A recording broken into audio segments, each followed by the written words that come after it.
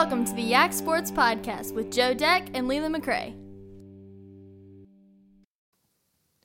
It's playoff time. That can only mean one thing on the YAC Sports Podcast. We're about to get a lot smarter because we're bringing on Matt Hatfield to talk about the high school playoffs that are on our way. Let's start with Class 1. Just start at the bottom and work our way up because that'll also help us talk about all our schools that are in the playoffs going that way. So Class 1, who do you look at as some of the favorites in Class 1 this season now that we're into the playoffs? You know, it's funny, guys, and great to be back on with you again.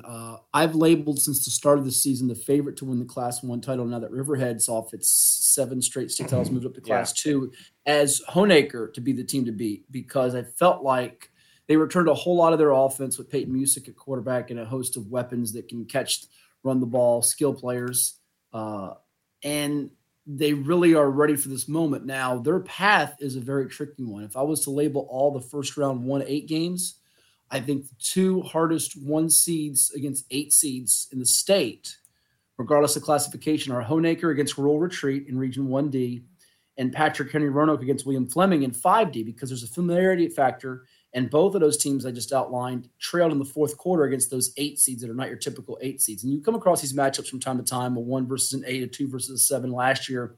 In 6B, Colonial Forge is a 7, knocked off an undefeated Battlefield that was a 2 seed and off a state semifinal appearance the year before. But if you look at Honaker's path, guys, they could potentially have to go through Rural Retreat, who they beat by 6. They could have to then go through Patrick Henry Glade Spring, who they beat by 8.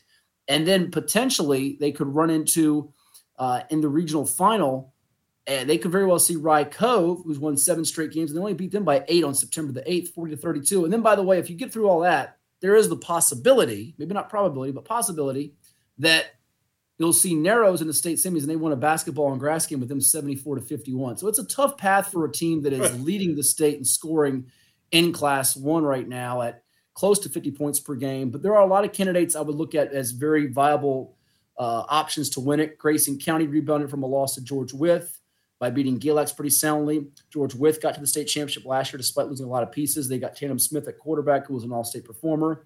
I'd like Narrows even more if they had Carson Krieger, an all-state receiver, to go with their do-it-all multi-sport stud, and Collier Pruitt. So that 1C region is maybe the most competitive. I can make a case out of the 24 regions, 1C has 4 teams that could go play in the state championship. I'm not sure I can do that with any other region in the state. I like Essex and Sussex Central in the state semis and in the eastern side of it, the 1A and 1B. Ultimately, Sussex Central, to me, has as much talent, but there's a little bit of a mental, psychological edge that Essex has owned over them in recent years. This Essex team is amazing because their starting quarterback was a center to begin the year. I mean, that's what he was basically last year. So I'm just baffled at that point. It's a very up for grabs, but I would tell you Honaker's my pick. But if I had to pick Honaker or the field, I'm taking the field because there's about 6 or 7 teams that have a real good shot to win it. And there could be some real competitive games because there's a lot of teams that I didn't even highlight that will make some noise out of this, like Twin Springs, like Lancaster's gotten better. West Point brought back a lot of starters. So there's some teams that in the first, second round, don't be stunned if you see some 40, 50-point efforts and some teams that can make some noise across the board. Before we leave, hold on, before we go to Class 2, before we leave Class 1, I wanted to ask, our folks in the area know Buffalo Gap's getting ready to play Brunswick. What is something that, as a lot of fans in this area probably don't know a ton about Brunswick, what can they expect from the Bulldogs? Brunswick's a team that they lost a game middle of the season. I think it was in overtime or double OT to Central Lunenburg. And I actually had a conversation with the Central Lunenburg coach that their athleticism is pretty sneaky. They can do a lot of good things. I don't feel like Brunswick is going to have as decisive an edge as maybe people would think in that spot as far as that particular head-to-head matchup. Their game with Alta Vista in the semifinals could be very tricky. I just like the way Sussex in that region is going to be able to run the ball and do some things as far as execution-wise, line of scrimmage. Defensively, Brunswick's a little leaky, and I think that could give Buffalo Gap some hope that they could hit some big plays on them. Now, a matter of sustaining it, winning that type of game is a different story. And they've had a 1-9 year, not been a real fascinating year for them. But that 1B region, Sussex is the team to beat. There's some squads that feel like they can hang with them. William Campbell moves the ball. Ultimately, though, I don't know if enough defensive personnel for those 2 through 8 seeds is there to keep Sussex from being able to run the ball and wearing teams down in the fourth quarter. All right, now moving to Class 2, and I want to talk about it all, but maybe, I want to hear your thoughts a little more direct on Region B as we hit it, because that's where most of our local teams reside. But what's your look there at Class 2? Well, I feel like sort of like I just said with one, the C and D teams are the favorites. I feel like that's the case for Class 2. We've kind of thought from day one, Graham would be the team. They brought back a good chunk of their team led by Tydres Clements, the state player of the year running back, who was getting healthier now. They did lose a game early in the season to Union. They weren't at full strength, but Union's a known commodity. I mean, they have an NFL guy in James Mitchell, by the way, not that long removed. And they're consistently a 9, 10, 11-win team. And then you got Radford in 2C, who has really burst on the scene this year behind Landon Clark, recently made a commitment to Elon. He put up sick numbers at quarterback last year. He plays defensive back. And when they handled Glenver middle of the season, that opened some eyes because Glenver's a pretty strong team, and they just blew them out. And Glenver had beaten them the last few times on the last possession, last series of games. So you look at 2B. 2B is a really tough region. Central Woodstock won that, as you guys know, that tough, hard-fought opener with Riverheads to begin the year. Strasburg is no slouch here. They've had a couple results late in the season that make people say, all right, they're legitimate here. Buckingham at 9-1. It's funny to say a 3 seed could be viewed as an underdog against a 6 seed, but Clark County's got playoff experience and they have line of scrimmage play. Their offensive line's good. They run the ball well. Wouldn't be surprised if Clark County is the second round opponent for Riverheads. And then here's the other thing, guys. I don't know if you all know this. Maybe you do. You know what Riverheads' record is against Madison County all time? 0-17. I've been yelling about it. 0-17. Yes. So I mean, but nobody 98 though. Right. It was all 82-98. Exactly. It was way before these kids were born. But I've never, and I actually had my reporter on Virginia Preps who used to write for Heroic Times, Robert Anderson, text me that. And I thought, like, this is a misprint. This isn't real. But it's real. It's real. Yeah, it's real. So the people at Riverheads talk about it. I mean, I'm a Riverheads guy, and there's 2 different 7-6 finals from the 80s that people still talk about. There was a kid apparently in an arm cast that still played in the game, and he just used it as a stiff arm, and they were just happy he didn't have both arms in the cast. And I think that was maybe the last time they played. Like, there's all these legendary stories because of what Eddie Dean did there. And, they had won 3 state championships. That's what Riverheads was. I mean, I don't even know if Riverheads knew they could be something like that at that point. But, yeah, that was a huge rivalry that Riverheads never got a piece of. But of the 60 to 70 first-round matchups we have in a state, you probably won't find a series where it's 17-0, and it's the lower seed that's won those over the higher seed, who, by the way, has this history of state championships, the longest in VHSL history. Push comes to shove, guys. I can make all these great cases for why Clark County. And so we're looking at a Central Woodstock Riverheads rematch, I think, and the feeling's going to be, is the game going to come down like it did?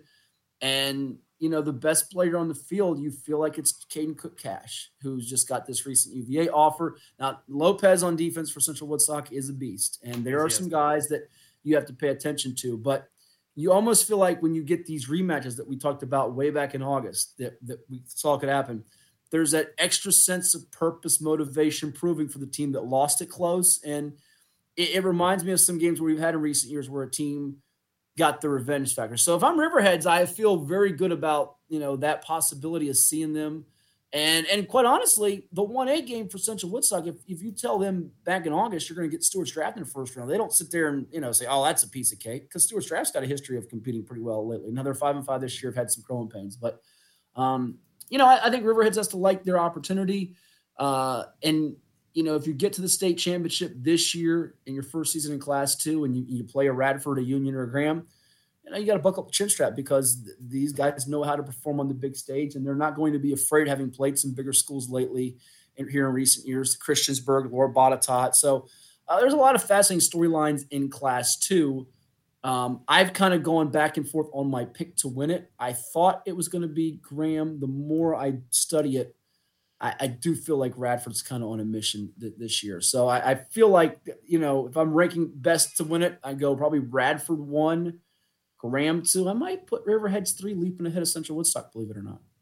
If you had to pick one team out of Region A for the Region B winner to face, who's that team? It's a great question. I was going to say Pocosin, who played Lafayette great last Friday. They were down 14-0. I'm sorry, up 14-0. Lafayette came back, won on a field goal. but just got word that their lineman who went down, Grady Inslee, who's a two-way contributor, ACL, big loss for them. He transferred in the offseason from Ocean Lakes. I think they're very vulnerable in the second round to King William, who's 5-5, a couple years removed from a state championship. King William played the toughest schedule, in my opinion, bar none of any Class 2 team. They played a lot of tough games. I think 3 or 4 games against higher classifications. So I'm going to go out on a limb here, sort of like I did when I picked in the preseason. Magna Vista's my number 1 team in Class 3. I had a couple of people write me and tell me I was a fool, an idiot, weasel. Not quite a weasel. I made that part exaggerated. But I'll say King William as the 4 seed. Okay. Is going to win that region. That's my bold pick over Poquoson. That's the one I'm taking. That's not a 1, 2, or 3. If you give me a 4 lower seed in any state, any division, any region, I'm going to go King William. So looking at Class 3, this is an interesting region. Our teams that were in 3C didn't make it. They had a little Stanton, great defense, offense just couldn't match, and Wilson never really put it together. But in terms of 3C, folks in our area, maybe not the Augusta County, Waynesboro, Stanton area, but TA and Spotswood, who, upset TA in a crazy finish there for the Valley District. Those 2 teams, obviously, I think Leland and I are still a little worried about when they have potential matchups with those teams from Lynchburg. What is your take? Yes, I would be worried. Now, they play the game of the night, I thought, Friday. That game was a classic game. 4th and goal, overtime, TD pass. I'm actually the guy that took Turner Ashby, and Spotswood got him, so I look like a fool on that with our VIP picks we had on Virginia Prep. Did you say TA by 28 because someone on air did? Joe did. Oh, you had 28? Ooh. No, I wouldn't have gone that far. You should have consulted me on that one. No, look. In the booth, we were reading his picks from afar, and in the booth, when we said 28, we're like, ooh, 28. Well, listen, I will give you this. Turner Ashby's offense had not been slowed down. They were putting up over 50 a game. Now, Spotswood's defense was giving up less than 10 a game. And I had it 27-20 Turner Ashby. So I thought it'd be a 1-score game. Could go either way. Spotswood had won 5 straight. Turner Ashby had won 4 in a row. Now they're going to try to get a streak here. And they might see each other again in the second round. But I'd caution, look who's lurking as the 7th seed. A team that played in the state championship last year in Heritage of Lynchburg. And Brad Bradley's teams, you bloody their nose, they bloody yours back. They do not care. They're physical. That is a dangerous 6-4, 7 seed for Turner Ashby. And I wouldn't even rule out if they won that game getting to the region final. Now, Liberty Christian, as long as Gideon Davidson is healthy, he's got to stay healthy, they're the team to win this whole thing in Class 3, in my opinion, even over your 3A, your 3B, and my once pick in Magna Vista. Now, they're not deep. So if you lose someone of his ilk, we saw it a couple years ago in Tidewater with Lake Tittle when Javon Harvey went down, the wide receivers now at Old Dominion, or Malik Newton, who was their workhorse running back, goes down. It compromises some things you can do offensively and going into, but you have Easton Ware on the line as a Clemson commit. They had about 12, 13 sacks coming in. They've gone through that Seminole District. I feel like it's their time. And people love juicy storylines. So how about the first private school to win a public school state championship in high school football? And it seems like we're on the verge of that happening this year, even though some people may not embrace it too much. That would not be a storyline I love, would be how I would phrase that. Well, but it seems, guys, like it's going to happen unless Magna Vista can slow them down or somebody on these. Now, I'll tell you this. Keep an eye on Brentsville District. They've been knocking on the door, had a big win over Kettle Run. Phoebus is out of their way, and they brought back a lot of guys from their state semifinals teams the last 2 years, including Langston White at linebacker, William & Mary committed, who's the coach Lauren White's son. A lot of offensive experience. They can move the ball in various ways. So they're a team I'm circling. If they get out of that region with Kettle Run, Thomas Jefferson of Richmond, that region's been snickered at the last couple of years. I actually believe that region will beat the Region A team in the state semis and make it to the state finals for the first time in this realignment setup we've had. All right. Region 4, obviously we're out of local teams to draw you into, but what's you sticking with preseason recommendations for Class 4, or are you finding somebody new? Well, it's funny. I was just telling someone over the weekend, I feel like there are 5 teams that can win the Class 4 state championship. I feel like Phoebus, who's won the last 2 Class 3 state championships, understandably so, their defense gave up, 10 points all of this year. Yeah. 3 teams out of Region B, which is Dinwiddie, which won the state championship last year, has a dynamic quarterback in Harry Dalton. Verina, who's just a few seasons removed from a state championship. They've had some hard-fought games with Indian River, Freedom, and Highland Springs. They lost 2 of those to Freedom and Highland Springs, beat Indian River. And you got King George, who's unbeaten with 2 flashy receivers, Mekhi White and Chance Wiggins, who are committed to Maryland and Virginia Tech, respectively. And then you got Salem out west. I had it preseason 1, Phoebus, 2, Dinwiddie, 3, Salem. I've got it currently right now, Phoebus 1, I believe Salem's 2, King George might be 3. I'm actually, if you give me one pick, I'm going with Salem right now. And the reason is I think they're the surest thing to make it to the state championship. That's nothing against Region 4C, where you have an undefeated Tuscarora with a lineman who's going to an SEC school in Fletcher Westfall, or John Champ, which has the ability to score 50 points. They also gave 50 points to Broad Run a few weeks ago, late in the year, like what they've done this year. But I feel like it's going to be hard to deny them a getting there with Peyton Lewis and Chris Cole, 2 All-Americans that are going to SEC schools in Tennessee and Georgia, respectively. Jefferson Forest has had a great year, just lost to LCA. They've been a surprise story. EC Glass is no newbie on the block. But I like their ability to get there. And you say, what about Phoebus? They're going to win 4A in a breeze. Well, War Hill's undefeated. I think they get by them. But Phoebus's defense is so great. Their offense has been a little bit hit or miss this year. So I feel like if they get down multiple scores to a Dinwiddie, a King George, or Verona in the state semis, they could get beat. Now, my issue with the 3 teams in 4B is it's coin flips. So King George and nobody got to play each other, and the winner's probably got to get Verona. That region is hard to get out of. So I can make a case for any of those teams to win the state championship. I just feel like Salem, you're building towards this. This is their time. It's not a confident pick. Their offensive line does concern me a bit, but I think they have enough ways and pieces to mask that a little bit. And they're kind of my pick right now. And I'd be curious to see who they would draw if they get there in the state final, whether it's Phoebus, King George, Verona, or Dinwiddie, as those are the 4 most likely candidates. So, Matt, I want to make sure you're aware. I look at Region C here in Class 4, where they have 6 teams going to the playoffs. That is Joe's preferred way that the region handle these things. What's your thoughts when Joe's trying to, take these 7 and 8 seeds away from everybody? I would generally agree with him because I was a big proponent of it as well. Like we have the NFL format, give the 1 and 2 buys. And I don't want to hear the rest versus rust factor. This isn't Major League Baseball with the playoffs. And we all enjoyed my Arizona Diamondbacks getting to the Fall Classic. So enough of that if you're a Braves, Dodgers, or Orioles fan. Sorry. I don't know if we'd all say we enjoy that. Yeah, we didn't enjoy the outcome. We didn't enjoy the outcome of the Fall Classic. Now we enjoyed the Diamondbacks getting there. Nonetheless, we move forward. We don't need 1 and 9, 0 and 10 teams in the playoffs. Sorry, Cumberland. Sorry, Jamestown. We don't need that. Now, exactly. I didn't like the 4 teams because there was a lot of years where teams that went 8-2, 9-1. I went to Kempsville when they went 8-2, and I watched those kids lose a hat out of a draw with 3 teams going 8-2, and I thought that was the silliest thing ever. We don't need those teams missing the playoffs. 6 feels like the right number. I would tell you this. I think it could be tweaked to depending on how many schools are in your region. So, for example, like 4A's got 9 schools. You don't need to take 8 teams, especially when your last seed's between 1 and 9, Jamestown, 0 and 10. Now, if you've got a region that's got 18 to 20 schools and your 6th seed is about 7 and 3, I can live with it. I'd rather have 8 than 4, but the perfect world, I think, Joe's right on the money. I think 6 is the best number. I think there should be like a qualifying number. Like you have to have at least 4 wins. 500. Yeah, be 500. Yeah, 500 is fine. I think 500. Like somewhere in there, there should just be like a qualifying number. Like, and if you're gonna start the season saying, "Oh, we're taking 8," there should be a qualifier.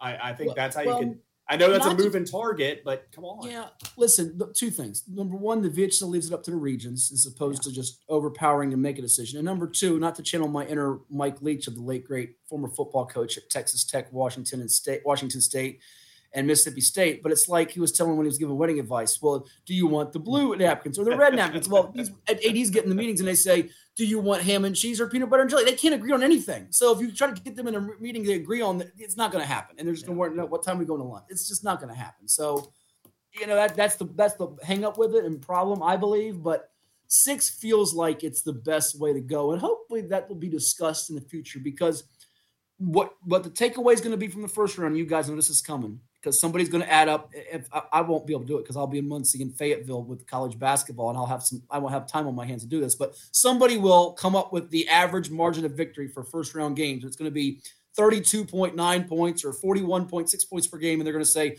"Why are we having these 1-8 games?" And that'll be as it continues to get pushed for 3 or 4 years now.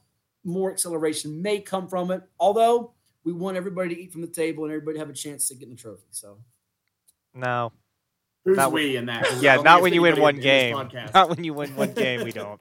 That's what the overwhelming majority tells us, even though we're the majority on this particular podcast. So I don't need to see San Jose at the college level. I don't need to see Cumberland down here at 1B. So hey, listen, I was all in favor of having Air Force get a chance to eat at the table until they got smoked by Army. So Well, it's a good thing they won't let JMU in. It would be embarrassing for their shame of a playoff when we upset Georgia. Anyway.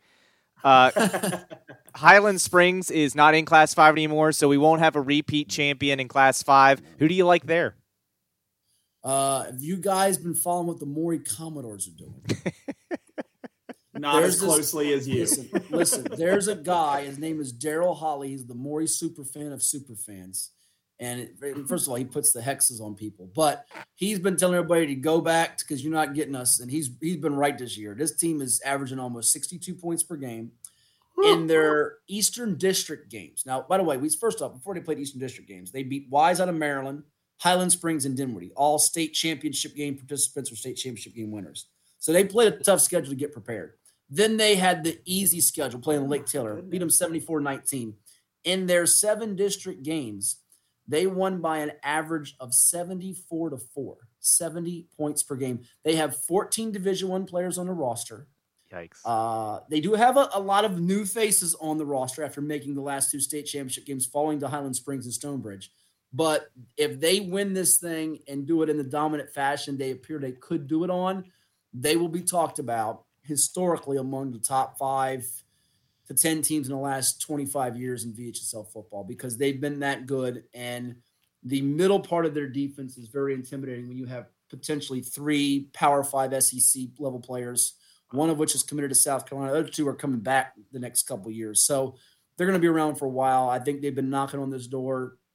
I have a hard time saying anybody else beat them, though. There are a lot of good teams like Green Run, who's undefeated, got a lot of firepower. Stonebridge, who's been in state championship games, 6-4 record because they played a very, very hard schedule. It just feels like on paper and what they've done to produce to this point, Maury is just head and shoulders above everybody. And they might be the best team in the state regardless of class this year. It's going to take someone playing an A or better game and Maury playing below a B level, B grade to beat them, in my opinion. Yeah. In Class 6, Freedom won it last year. Are we looking at Freedom going deep again? They're a 1 seed down there, or are we looking at somebody else?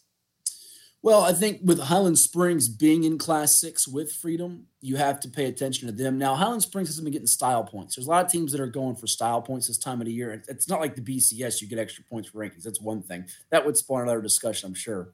But they win in different ways as far as run the ball, defense, special teams. Their quarterback, who's committed to Maryland, Christian Martin, is a dual threat. And they've won a close game with Verona here late in the year.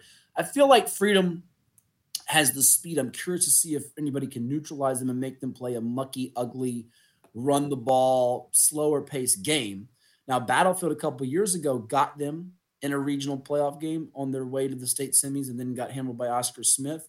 Highland Springs' region is hard because you've got undefeated Thomas Dale, who's got a backup quarterback, but Ethan Medley has played well for the injured UVA commit and Ethan Mentor. And Manchester took Highland Springs to the wire early in the season. They're 9-1 as a very live 3 seed. If you put them in region 6C or 6D, you can make a case they win that region.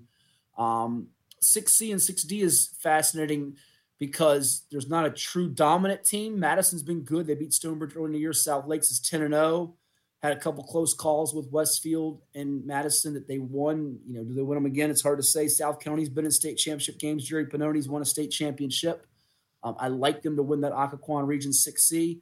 But I think people were glad that they decided to allow Class 6 the opportunity to reseed essentially, or not say reseed, cross bracket at the state semifinal round so you can get that dream matchup of Highland Springs and Freedom, which to me, if it does happen, would be the best state championship game we'll have. I give Freedom a slight edge over Highland Springs.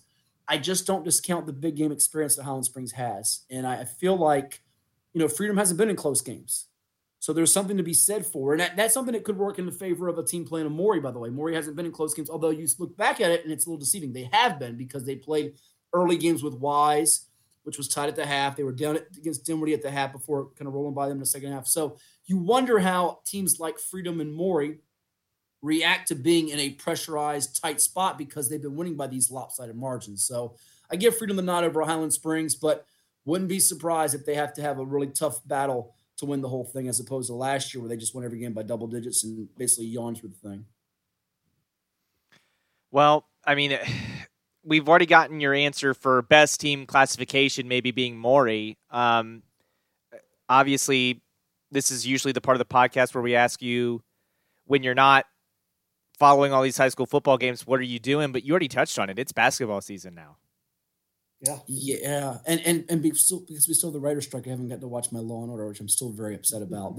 I'm not as upset about that as I am my Diamondbacks falling to the Rangers in the World Series, although congrats to Texas. Job well done for Bruce Bochy, who, by the way, is the same guy from Major League that said, "Give me the old heater, Ricky." Yeah. It's the same guy. Lou. He's old Lou. I've been watching basketball has started the overlap, as you know, Joe, which is a very challenging, stressful time of year for us that call some of these games, although it's a fun time of year. It's what we signed up for, right? And it is, you've got so much to follow as far as the pro college, the high school ranks of it. And it comes at you fast and furious. So, yeah, I'm curious to see what happens because I'm working on my brackets, not just the high school football playoff brackets. I'm working on my college basketball bracket for next year. I got a repeat in that thing that I think, didn't I? I took that last year in y'all's contest, right? Didn't I? I think he sounds won. Right. I think he won. But I'm still waiting for my prize or my WWE championship belt. Your prize is coming on this glorious podcast. I thought I could get a belt. I thought y'all would just mail me a belt that I have to mail back by April, and I could just hold it up and parade around the house and take pictures and videos and say, "Why is this whack job, running around with a WWE championship belt like he's the Macho Man Randy Savage or something?" But I love the idea. No. We'll work on that. I mean, listen, it's if you can't get a cash prize out of it or something, that would be the next best option. But it may be made out of 12-pack Mountain Dew cardboard, but that's okay. We can send you a championship belt. But no, it is a fun time of year, and as you know this, Joe and Leland, there's so much with college basketball. We talk about player movement at every level, pro, college, and even high school sometimes. But it's just, you look at these rosters and there's like 9-10 newcomers on every team. It's hard. I imagine if it's tough for us as broadcasters, how do these fans keep up with it? Because you need like a transactions page. You really do. Yeah, it's just so much turnover. But as you're talking about college basketball, and I am listening, I promise, to our audience. But I am kind of on the corner of my screen. I can catch the edge of my TV. And in my periphery of the JMU Michigan State game, which is going very well for JMU. I don't know if they're going to win, but we're in East Lansing, number 4 Michigan State, who you told us before we came on is your sneaky pick to win it all, and we're here battling.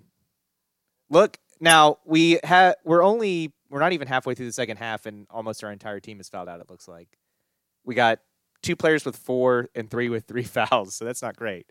But we might not have enough players to make it to the end of the game.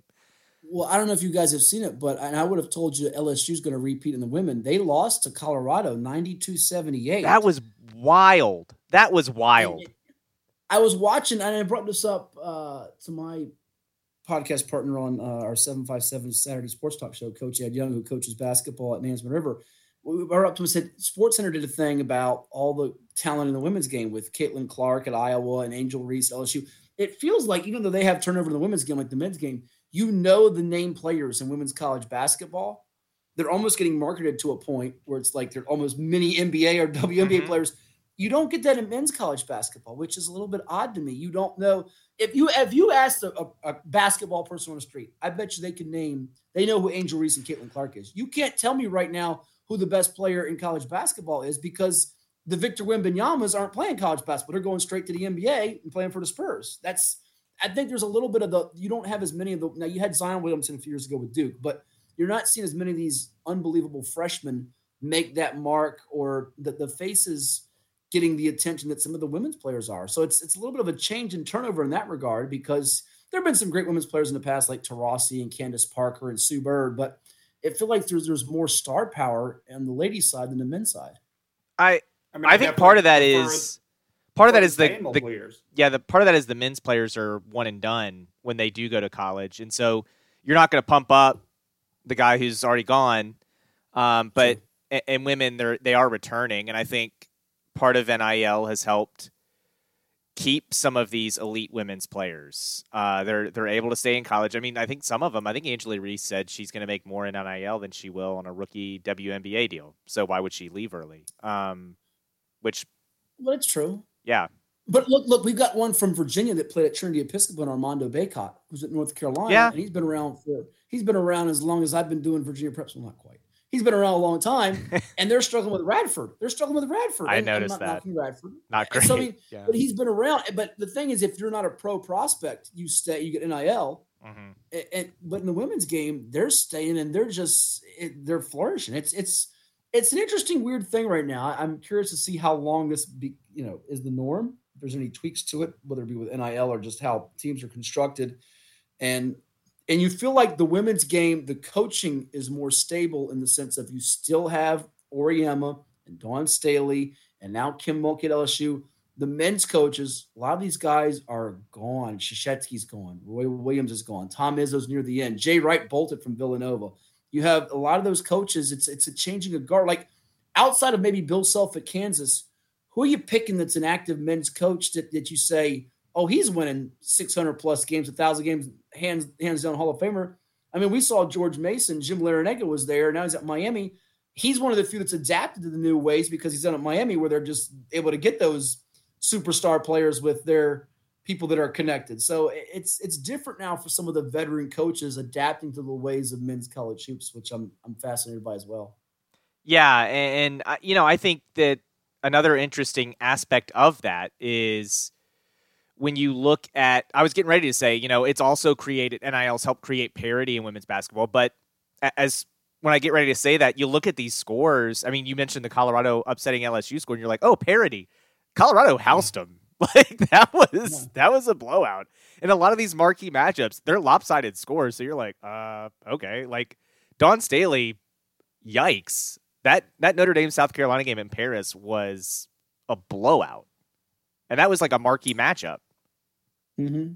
And you wonder about this Virginia Tech game. I mean, Virginia Tech's getting ready to play Iowa soon. That's a big marquee matchup. We almost saw that in the NCAA tournament, potentially. And now we're going to get to see it in a big hyped regular season matchup. I am curious to see if the Hokies and Iowa play a close game, or if it's kind of like what we're seeing in some of these other marquee women's games where maybe it's not the team you thought, but someone's getting blown out. The one thing I want to see, and I don't know if Joe, you or Leland would prefer this too. I remember when they did the marathon, the midnight marathon started in 24 hours. I want that to come back for college basketball. I don't care if they're playing on a spaceship or an aircraft, or they're playing in North Dakota or Virginia Beach or Harrisonburg, or name the place. I don't care. Laramie, Wyoming, Muncie, Indiana, or Fayetteville, Arkansas, like I'll be at in a few days. But give me the 24 hours of hoops. I like that because it does get a little bit goes under the radar compared to, pro football, which has got a Monday night game with the Chargers and Jets. And it does unless you're a fan of looking for it, you forget about, basketball started up. So I like to see them get a little day or two to its limelight on a Tuesday or a Wednesday, give them the 24, 48-hour marathon, let them go from there. I agree. Like that's how I became, a closet Ohio Bobcats fan. Is we were sitting down watching 24 hours of basketball, and it was like an 8 a.m. game, and the student section is there going nuts. And I was like, dude, these guys are awesome. And so and that was years ago, like when I was in high school. And so I just was like, I'm going to be an Ohio Bobcats fan. And so I root for them in everything now. And it's cool. Got to see them play at a JMU. When I was at JMU, they played in some Christmas tournament. Their women's team, at the time, tied the record for most three-pointers in a game, even though they were shooting something heinous, like 20% from three for the season coming in. I mean, it was bizarre. And, of course, because the only Ohio Bobcats fan, though, I got to tell you, because we have two esteemed writers in our state that are Ohio proud grads. We've got Larry Rabama from the Virginia Pilot, who went to Ohio U, and a longtime Daily Press reporter who does some help from time to time for us at Virginia Preps. The great Lynn Burke, who I'm campaigning to get in the Hall of Fame, VHSL Hall of Fame, some type of Hall of Fame, seems a historian for us. He's an Ohio Pratt. So there's some proud Ohio Bobcats. I said this before, I think, on your pod. we have more people that come to Virginia from Ohio and Pennsylvania, mainly coaches. And the only thing I can ever figure, because I asked them this, is because it's so cold in those places, they got to come here to be where it's warmer. It's the only thing I can figure out. Yeah. I dig it. Well, we wish you luck in your, I don't know, marathon of covering high school football, women's basketball, and men's basketball all at the same time. That's going to be insane. I will feel your pain. I'll be doing high school football, men's soccer, and women's basketball here for the next week or so. Listen, I appreciate that, guys. I just got done doing some ODU field hockey and soccer. I still am doing some field hockey stuff for the Sportsplex. And when I get off a plane from Arkansas, I'll go race over to a women's game on a Tuesday, and then a field hockey all-star game on a Wednesday, and then I'll go take a nap on Thursday. There you go. Man, Thursday is going to be the best. I did PA for a JV championship game tonight. So, I understand, getting off a plane. Or actually, I drove 12 minutes. That was my thing. And Leland, before I do the Friday second-round game of high school football action, I'm going to pop up on USA, that Law & Order marathon, to get myself juiced up. There you get my energy going. Because I can't watch the newbies. I got to watch reruns at this point. Yeah. There's so many of them. Some of them have to feel like new, Yes, this is true. But my favorite line, I'll leave you on this note, because my Diamondbacks lost in a World Series, so I was sad about that. I got a hat. I'd show you where it is. I don't know where it is in my messy home office man cave room right now. I would wear it for you, and send it to all your loyal viewers, listeners, podcast folks. But I didn't want them to lose to the Phillies and Dodgers because, and I don't want to offend people here, the Dodgers, I call them the new evil empire. They're like the Yankees. They go buy players. I just don't like it. So beating them was great. The Phillies, listen, Philadelphia sports fans are fanatical, but they boot Santa Claus, and they are obnoxious. And I made some coaches mad when I said on Instagram that they're obnoxious. And honest to goodness, my brother had a line that I would never write, but I'm going to say it anyway. We were talking about, just Bryce Harper gets under my skin, and Kyle Schwarber, some of these guys. He says, listen, he said the Phillies got 3 players on their team. He said this, and I'm telling you, I wish I'd come up with this. He actually was originally says they got 3 players on their team at least that you'd find as the guy that gets thrown in jail at the end of Law and Order episodes. And I was going. I said, you know what? You're right. Down with those Phillies. And we were down 3-2 at that point, and everything turned right then. That was the turning point right then. I agree. I mean, one, you're not going to say anything that Philly fans haven't heard on this podcast already, because I called them vile people a couple weeks ago, knowing that a person we have on this podcast fairly often is a Philly fan. One of our regulars. Yeah, one of our regulars is a Philly fan. He is also one of the nicest people I know. He's an exception. He's a good man. Yeah, he's the exception to the Philly rule. I didn't say which 3 guys would be the ones that were the villains or the guilty individuals. It's okay. We know. It's Schwarber, Harper. Yeah, we know. You said that, not me. It's like that. You said that, not me. But yeah, then the folks, like, when you're like, oh, obviously, it was really sad. Trust me, folks listening to this podcast are like, that's not that sad. Joe didn't even want to do the podcast the next week, which is true. Leland. Oh yeah, after Leland, I'm telling you, I talked maybe 5 minutes out of 50. It was our worst podcast. Easily, I got frustrated. Yeah. I was like, okay, well, you didn't pay attention to other sports. Yeah, he was like, did you watch anything? And I was like, no, I didn't watch any baseball. I didn't watch any football. No. Yeah. Listen, I am one of my old radio producers, AJ Ritzer. Shout out to him because he's an O's fan, and I got some friends as well that obviously they're the parent club of the Norfolk Tides, who won the AAA World Series National Championship this year. And we have the Tides in our backyard here. And a lot of those players were homegrown from the Tides. But you had a feeling this was going to come. And I thought the team that would knock you out would be Toronto, not Texas, just because it was matching up to me like the San Diego, LA deja vu of last year, where you own Toronto, you see them, and then they get hot against you. But you got a bright future. Your team is stable. But you're running into the same problem my Diamondbacks are. You're in a division where the Dodgers can go by. The Yankees can go by. Tampa's well run. The Giants got a good manager, I think, in Bob Melvin. And then you got San Diego, who's got still some star talent, which is a lot like Toronto. So we could obviously say we got a good situation. We both could be headed for 4th place come next year. So it's hard to pinpoint what will happen. But the baseball playoffs, it was fun for me until the very end. And when we lost Game 1 of the World Series, I thought that was, I say we. I'm part of the team. When they lost Game 1 of the World Series, that was the beginning of it. And it reminded me of my Arizona Cardinals, because if you remember with Warner and Fitzgerald years ago losing to the Steelers, they had that great, magical, unexpected ride. People were saying worst team to ever make the playoffs. It's like the Diamondbacks were the worst team to ever make the playoffs this year, 84 wins. What are you doing? Guys like Chris Mad Dog Russo said he would retire retire if they went to the World Series and beat the Phillies twice in Philadelphia, and they didn't. He didn't retire, by the way. But the thing about each run is you get this far and you know your heart's going to get broken at some point. You're just trying to delay the inevitable. And in both cases, it happened after beating Philadelphia teams to get to the final round. So here's the thing, and I'm with you. 99% of the time, I'm right there with you. Like, if one of my teams is winning, I'm like, this feels good, but I'm waiting for the other shoe to drop. The Orioles, Leland will tell you, I am one of the most pessimistic people he's probably ever met in his life. But when it comes to the Orioles, I don't know what it is. I'm just like, no, this is it. My brother warned me. He said, we might get swept by the Rangers. And I was like, how about this, Brad? We're not going to lose a game in the playoffs. How about that?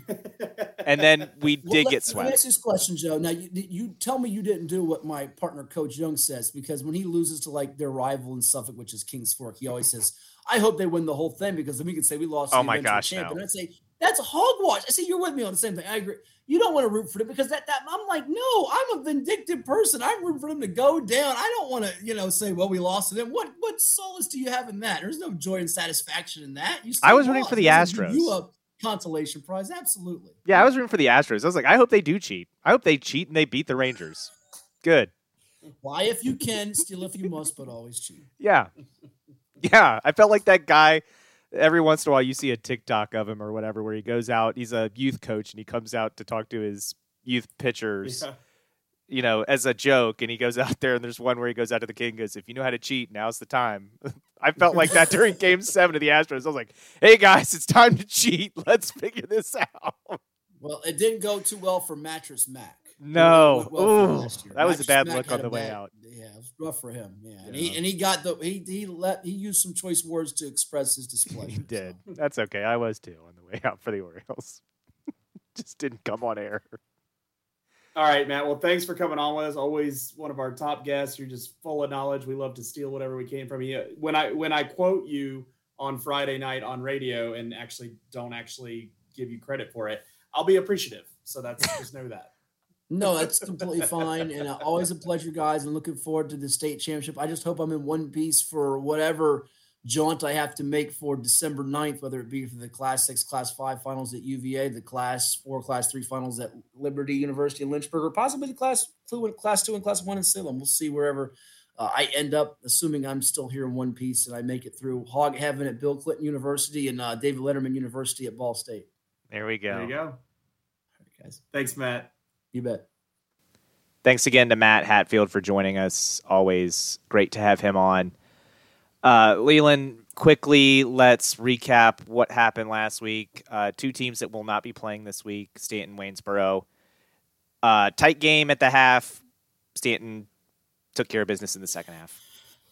Yeah, and what I appreciated most from what I saw from that game is two teams fighting that weren't going to the playoffs. Like, they didn't come into the game with expectations of win this or we're in, and they still fought hard. So I appreciated that out of those coaching staffs, having them ready. Waynesboro had a lot of fight for an 0-9 team coming into that game.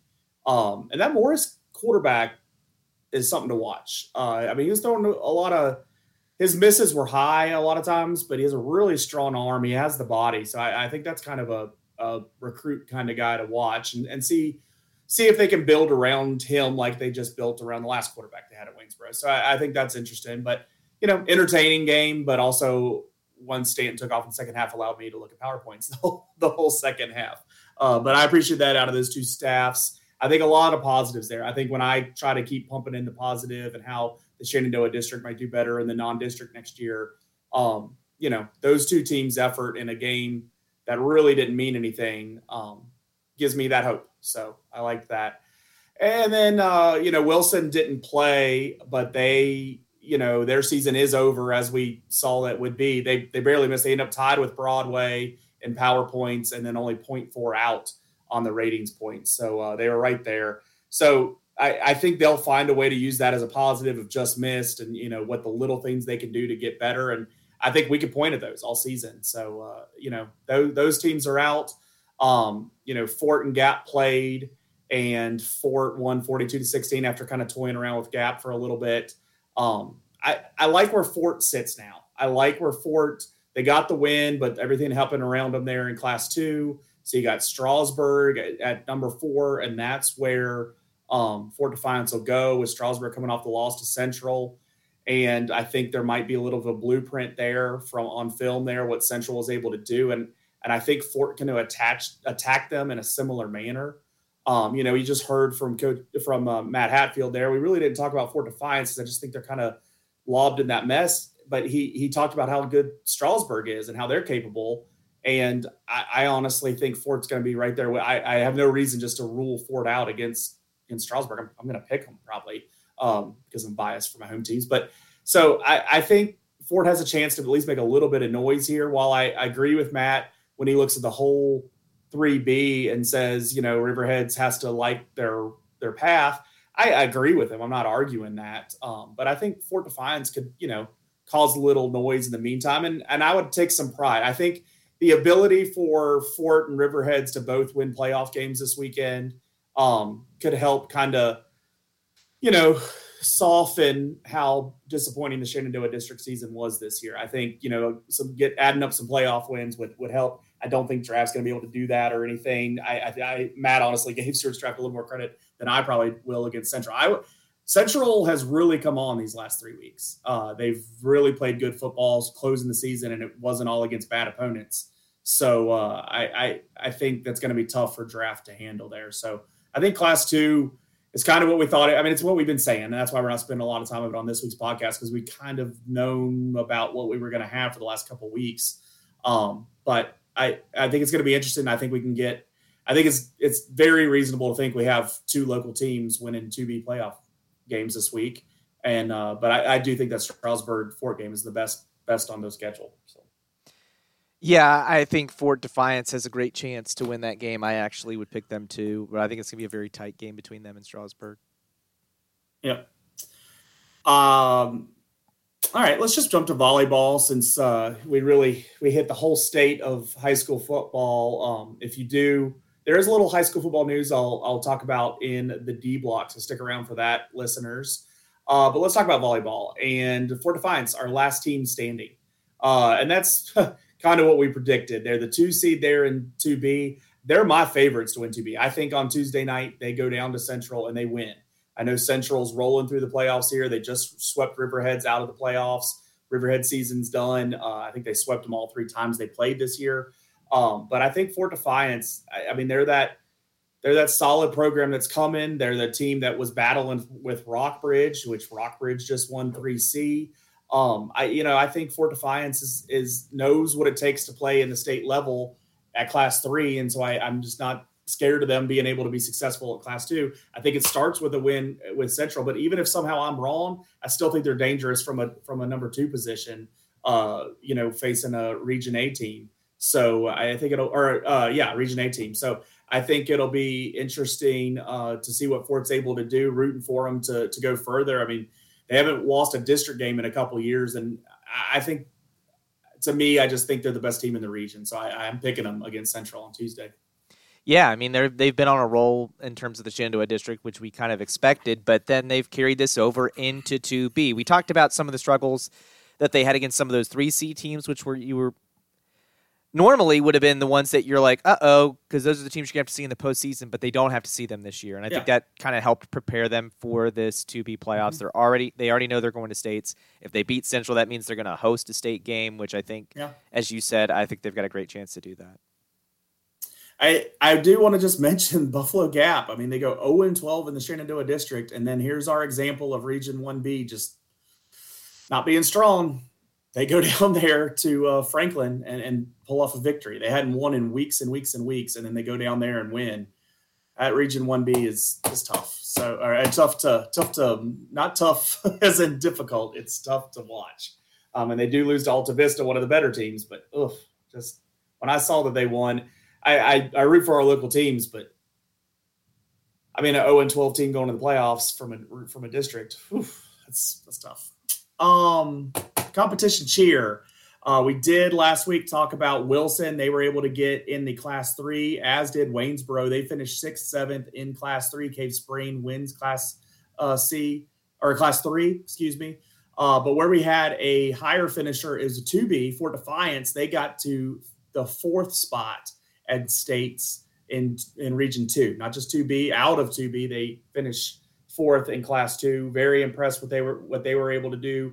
Good in the districts at different times. They were 4th in the district and then won 2B. So they've really, peaked at the right time with their with what they were doing there in the competition cheer and their prepared thing. So it's just really good season for them. Stewart's Draft, that's that perennial team from our area. They finished 6th, so at least they got to go to states. That was good. Not quite the, Class 2 winners like we've seen them. But Graham takes that home, Glenver 2nd, Keene William 3rd. But, good show in there from our cheerleaders. Yeah, no state title to talk about, but still some good finishing and a lot of representation at the state level.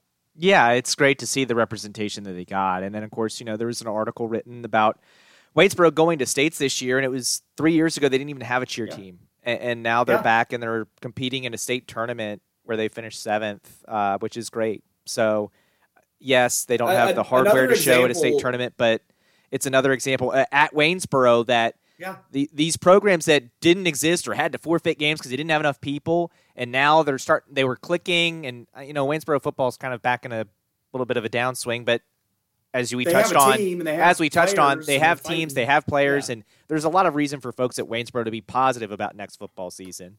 And I think they've got a lot of reason to be positive about other sports that are going on. Volleyball this year had an uptick. Cheer, obviously, uptick. JV football was strong, so I think they're feeding well. So. Yeah. Yeah, I love that there. And if for everybody a couple of years ago that was really quick to jump on, well, the esports is killing everything. And we talked about it to some degree. We talked about it, and we also – and these sports are coming back. So it's just hard to just blame everything on technology. Maybe a little bit of motivation for these kids to get out and participate and school pride and all that. It helped. Well, but again, you and I say a lot of stuff on this podcast. We've been doing it long enough. We're going to say a lot of things. We're going to get a lot of things wrong, but that was one that we got right. That was when that was the excuse being thrown out. You and I both felt like that was an easy excuse and probably didn't tell the whole story of what's going on there. And I don't think that's what was going on there. I don't think esports killed sports because, again, as you and I said, the people, for the most part, that are doing esports are not the same people who are going out and playing football. They're not the same people who are going out and playing all these other sports. It's just the crossover is not there. You don't blame chess club and debate club for killing high school sports. Why are you blaming esports? At some point, people blame the TV on why people weren't doing sports anymore. And at some point before that, people blame the radio on why kids weren't being more active at their school. And boxing, they're not boxing anymore here. We're good. We're good. All right, let's jump up to the next level here. College reality check for the Hokies. They enjoyed the week of sitting in the top 3 of the ACC, and here comes the top 2, and Leland's optimism bought right into all of it. And man, that Hokies football game just showed the reality that we're just not at that level, and that's fine. We don't have to just jump to that level immediately. I'm not heartbroken about what happened. I really wanted to look better than that. I said before pregame in conversation, I just want to play well. I want to think that we belong here, even if we lose at Louisville, a team that's ranked and all that, especially when they started having injury after injury after injury Saturday morning. I was like, just let's be in this thing. And at no point were we in that thing. We just completely got rocked. And it was, by the end of it, I was a little too mad to even keep my eyes on it. I was pretty fine with cooking dinner during the second half of that football game. Oh, I checked out early in that second half. Yeah. I had it on, but chicken nuggets were getting air fried. So no, I was out. That was one I was just like, all right, I don't have to watch this. Yeah, like you, I had the array of TVs to choose from. So. after Louisville lost, I would have found another game to put on that TV. But after Louisville lost to Pitt and you started talking then, and I said, get your head out of your behind. I will admit, Virginia Tech played a lot better than I thought they could in the weeks leading up to that Louisville game. And we had seen the ACC be the ACC in terms of everybody goes nuts and everybody upsets somebody. But Louisville fixed their problem. And Virginia Tech doesn't have a win on the road. And that's the Virginia Tech team that showed up. It's the team that can't figure it out. At the end of this month, we have a road game. Well, we have more than that. We have a game coming up against Boston College that's on the road. We have a game. The one in Charlottesville worries me. Well, you got to win that. If you lose the UVA game, you're not going to a bowl. Plain and simple. Oh no, absolutely not. Yeah, and they'll know like nothing more than to keep us from a bowl. Yeah. So that I've game, been over there where that's been on the line, and they will revel in that. Yeah, that's a big deal. Virginia Tech needs to figure it out. They need to fix it before Boston College.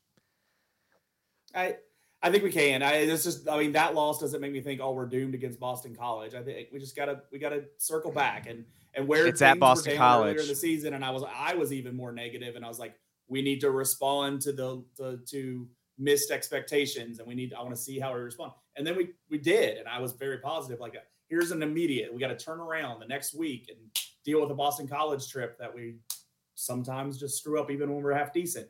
So let's go do it. A noon ACC Network. Let's do it. Yeah, it'd be nice to get that win. UVA. I don't know what to make of this because they were going to win that thing. I did too. I thought they were starting to maybe. No, I did not. You thought you yes. would. I did not. Okay. I picked Georgia Tech.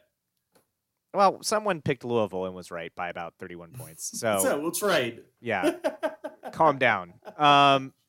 But I was right in my UVA hatred at least. I thought UVA was starting to put some things together there, but then Georgia Tech just comes out and just blows them out. And while Georgia Tech is having a better year than people thought, it's not that good. And that was one where I think kind of like Virginia Tech a little bit was like, oh yeah, we're going to go to the ACC championship. And then they played Louisville and we're like, okay, recalibrate. UVA might have been sitting there going like, hey, maybe we can get hot and get into a bowl game. And that game was like, well, you're eliminated from bowl contention, recalibrate. Yeah, I don't know. That was a game where honestly, like their next game is at Louisville, loss. Duke, loss. And then it's the Virginia Tech game. So who knows? Yeah. I just yikes. If I was a UVA fan, I would not be pumped. The UVA fan we most interact with this podcast is not. Yeah. He's not pumped. He wasn't pumped. And even when they won a game there, I guess it's not like he messaged us different. So no, he knew he actually said he thought that we were going to win that game or they were going to win that game because they always seem to more because the opponent. Yeah. The opponent. Yeah. But JMU, they're up to number 21 in the AP and the coaches poll. They thumped Georgia State. I mean, that was just barnyard beatdown, which was awesome. They came out. The bad news is that the guy who was getting ready to maybe set the sack record and break Terrell Suggs' sack record gets hurt. And that's a major bummer because that's going to be a big, big factor. And I just hate to see it because he's done so well, and when you lose a guy like Jalen Green for the rest of the year, that can throw a damper on a lot of stuff. Now, I still think JMU has no trouble with UConn. They're big favorites in that. Like 25.5 point. Yep. Yeah. Wow. And then it's Appy State. And honestly, like, they talk about it every time JMU's on TV, which is good. It's the TV people talking about it, not JMU people. Although JMU people are talking about it. I don't know. Have you opened Twitter? Yeah. But it helps that they're getting the national media attention, and hopefully, when push comes to shove, somebody will invite JMU to a bowl, and they will get to go to a bowl. Just need to shove those teams. There's got to be an open spot. And just, that's what we got. That's what we're hoping for the Dukes. That is what we're hoping for. But yeah, I mean, right now they're undefeated.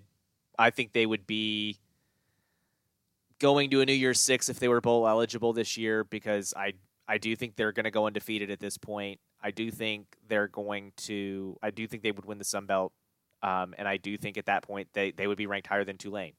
And so I think they would get in to a New Year's Six. I don't know how they would fare in that game, but they'd be in it. If Jalen Green's out, I don't love their chances. If Jalen Green plays, I mean, it depends on who we get, right? Do we get the loser of Ohio State, Michigan? Do we get Alabama? Do we get, the loser of the ACC game against Florida State, Louisville? Who knows? But that might temper my expectations on how we would fare. But I will say, like, if they get into a bowl game, I would be very interested to see who that opponent is. Because it's probably going to be a lower tier bowl. And if so, like, I think they're going to win that game. I don't think we're talking if we're talking like the middle of the P5s this year, I don't think there's a single conference you could point at and say like the 4th or 5th best team in that conference, JMU can't beat that team. Yeah. Iowa, we would throttle Iowa. JMU scores points, so yeah. We would throttle Iowa. Like, Kansas, Oklahoma State, like, sure. What is it? I saw someone's bowl projection, and it was like, the Bahamas Bowl or something, whatever the Conference USA has a tie to, and like the open spot being there, and throwing JMU versus Liberty at a bowl game, and I was like, absolutely do that. Shut those people up. I would love that. Has anybody watched Liberty play basketball or play football? Because I watched enough of them. I haven't watched in complete games, but I've watched sections of games. I've had it on TV in the room I'm in. JMU would rock Liberty. Liberty has not played anybody, and they're not near as good as what JMU is. I just, the noise from Lynchburg just needs to pipe down. Like, watch the sport. You can see it. This is my argument about not needing to see some of these other teams. You can watch the sport and see who's good and not. Better than each other. And Liberty is nowhere near what JMU is. Well, apparently not for the College Football Playoff Committee, because they put Ohio State number 1, and that was bananas. You've been very positive on Ohio State. I don't think they're the best team in the country. You know what kind of surprised me the other day was with USC and the loss. Not surprising that they gave up a whole bunch of points because they've had no defense all year. That doesn't surprise me any. You know what? For Caleb Williams, a guy that I have mixed emotions about. I think he's good. I kind of want to like him because I'm tired of just hating everybody that's good. And I think this relates to Virginia Tech not being good. So why not cheer for some of these people? So I kind of want to like Caleb Williams. And then he comes out with these statements that he wants to have part ownership from whoever he's drafted or he's not going to go there and all that. And I don't like that at all. That doesn't make me like him. But seeing like the emotion from him after the game, I liked that. And I know like Twitter, some people were starting to bang where I like it. Like I want my quarterback. I want my college quarterback to care about winning. And so when he loses a game where, man, he had a performance good enough to win. I mean, you put up 50 points. That wasn't his fault. They lost. Yeah. Yeah. You do. And this, that loss was, multiple losses now. They're really out of it. And he's just deflated from, the effort that he's put in. I like that. And that's what I like about college football, that you can skip moments of that emotion. So I like that. That was a thing I liked from him. So I like that moment he had after the game.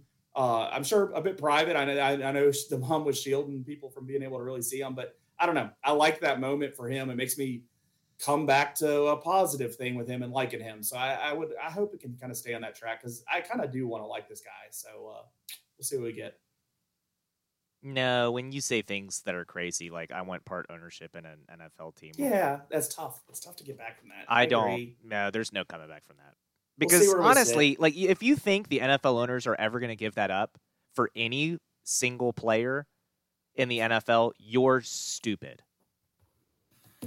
I keep waiting to see. I mean that in the most disrespectful way possible. By the way, I want to know. I've been waiting to hear like what in the collective bargaining agreement, how that's addressed. And I just don't hear anybody talking about that. Like I'm sure there's something in there that you can't, you cannot own ownership stake so, if you are a current player. Saying it out loud, like that's not possible. So let's move on. Like the Miami Dolphins got suspended for maybe just be like, push that message so people can shut up about this because it's a bad look. Yeah. The Miami Dolphins lost draft picks over allegedly talking to Tom Brady about said things. Like it is very much not allowed.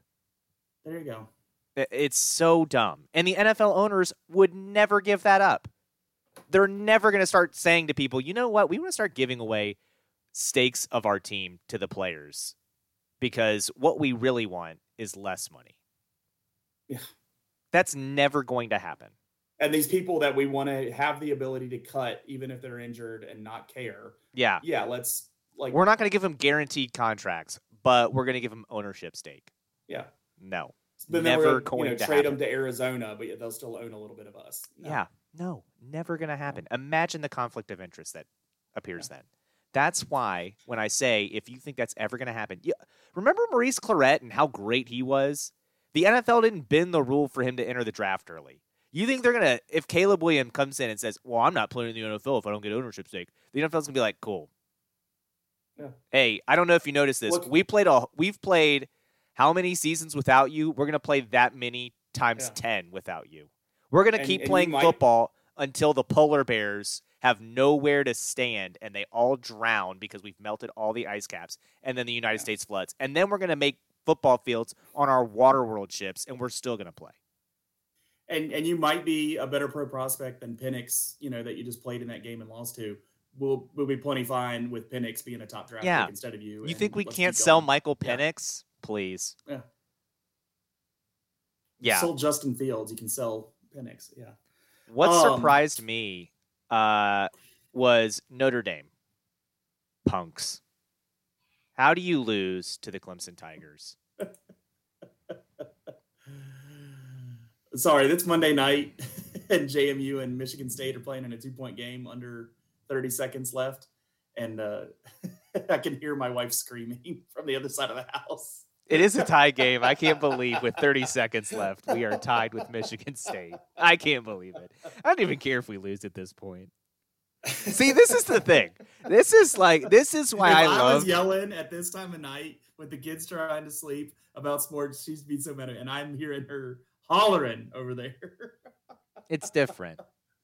It's different. That's fine. That kind of passion is why I have multiple TVs at all points in my family room. So I'm for it. Yeah, I love this. I love that we are tied with Michigan State. And if we win, I mean, my gosh, I don't even know. But if we win, I'm going to start talking national championship like an idiot. But I'm just happy we're in this game. Final Four. Yeah, Final Four, please. Start penciling us in now, baby. Our football team should be in the New York Six. Yeah. We should be in the Final Four. The only reason we're not going to win 2 national championships in basketball and football is because they won't let us play in the football one because they're scared. Our women are going to win it? Yeah. The women are, we might win 3. Softball's coming. But yeah, it's crazy. It's crazy. I can't believe they're tied with Michigan State. But Notre Dame, going back, Notre Dame just absolutely laying an egg against the Clemson Tigers. That's not a good Clemson team. It's a bad Clemson team. And Notre Dame went out there and absolutely choke jobbed. You know what? I am so sick and tired of hearing of Sam Hartman. Oh, Sam Hartman, look how many touchdown passes he has in his college career. Sam Hartman's played like a decade of college football. You think I care? Sam Hartman's never beaten Clemson in his life. Failure at the NFL. There, I said it. I wouldn't want my team to draft him. I somehow that guy has Chris Winkie written all over him. I bet on him. I bet against him. Yeah, and he's lost a lot of games. What did I see coming is Michigan winning that game, because of course they would. They're cheating, and we haven't talked about that on this podcast. We haven't. There's a part of me that heard this Michigan stealing sign story and just immediately was like, oh, they got caught in some version of what everybody else does. I've listened to enough of the coaches talk about this where I think, trying your hardest to understand what the other team is doing and maybe on the fly stealing signs, like in this game you're at, I think everybody's doing some version. They're trying their hardest to. What Michigan has done has been the ultimate sin. Sorry, my wife's checking in, making sure I know what's going on. I could hear her from the other side of the house. But so anyway, we have Michigan in a organized fashion. Somebody on their staff who is claiming, "Oh yeah, Jim Harbaugh didn't know I was doing this." Yet where's all this coming from? What's the motivation? Like, you're employed by the Michigan to be there and be present. And all of a sudden now you're not going to be because you're going here and being at this game and doing that. Jim Harbaugh is just cool with you not showing up and has no idea why you're not there. And that's really, I don't think so. So this guy is paying other people to also do this. He's going himself. He's staying on the sidelines of other schools, pretending he's on their staff so he can be looking right across the field at the other school. He's videotaping it. I mean, it's a whole organized plan of cheating. And half of what he's doing is distinctly written in the rules you cannot do. You cannot video the other team's signals. He's doing that. So I think they need to be punished. Just point blank, they need to be punished. I don't exactly know what that punishment is, but what I know is reality is, and they can say today, the Big Ten can say, hey, Michigan, being punished is a possibility out there. It's not going to happen until after January. In February, they might get punished, but it ain't going to happen until after the national championship. Or if Michigan gets knocked out, Ohio State beats them, and now they're not really eligible. Okay, then right then it'll happen. But like, as long as Michigan State's undefeated, they ain't getting punished. Not substantially, not in any way that I think is valuable. So that's reality. Yeah, as long as Michigan's undefeated. Yeah. Money. Yeah, we haven't talked about this. I've listened to lots of it. And I don't know if you saw this. There is video of this Connor Stallions dressed up in Central Michigan gear on their sideline. Standing on their sideline. I was referencing that. Yeah, absolutely. That's crazy. That video is great. If you haven't seen it, go out and search it. Just search Connor Stallions Central Michigan. It'll show up. He's got like sunglasses that light up. And it's a night game. And he's wearing sunglasses. Honestly, it's something you would see on a sketch comedy show of this coach that does not belong on that sideline. Central Michigan staff's like, we don't know who that guy is. Their AD is like, we don't know how he got on the sideline. Like, which you might be thinking, is Central Michigan in on it? No. How many times it's like every year we see a story of, so-and-so, some fan dressed up like a person who's supposed to be there and walked onto the sideline or walked into the coach's huddle. It happens all the time. So I'm not surprised that some guy that's dressed up like a Central Michigan coach ends up on the sideline. I'm surprised that he wore sunglasses and no one was like, what's with the dude in sunglasses? But I found it hilarious. And like anytime there's like a play that's going over near where he's standing, he like starts to hide his face, and it's like because he knows the camera's going to be on him. It's great. That's funny. Now the overall thing of what they did is not funny. That's bad.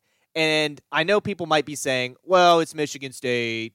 They didn't need to cheat against Michigan State. Look what they did. Counterpoint. Connor Stallions, the year he gets there, is the year Michigan turns it around. The only year Connor Stallions has been there that Michigan hasn't been good was 2020. And you might be thinking, why does that year stick out? Because that's the year fans weren't allowed in the stands. So Connor Stallions couldn't show up to other games and videotape the signals. So I think there's a lot to this. Jim Harbaugh lost a lot of games at Michigan that he wasn't supposed to lose. And they lost inexplicably. And now this guy shows up, and they know what plays are coming, and all of a sudden they don't lose. Oh, in that college football semifinal that they got absolutely housed by TCU, you know why TCU was housing them in the first half? Because TCU knew about this, and TCU had dummy calls the entire first half. And so Michigan was preparing for the wrong play, and TCU absolutely smoked them. So, yeah, I think there's a lot to this. Honestly, the Big Ten commissioner is in for a fight here because Michigan is saying, we're going to fight you if you try to punish us. But you have about every single coach in the Big Ten that is not Michigan saying, you have to do something here. And honestly, I don't think saying you can't go to the college football playoff should be off the table. I think that absolutely should be on the table. I don't. If you don't do it here, you're never going to do it. And why? If you're not going to do it, why would any other college football program in the country not start doing this?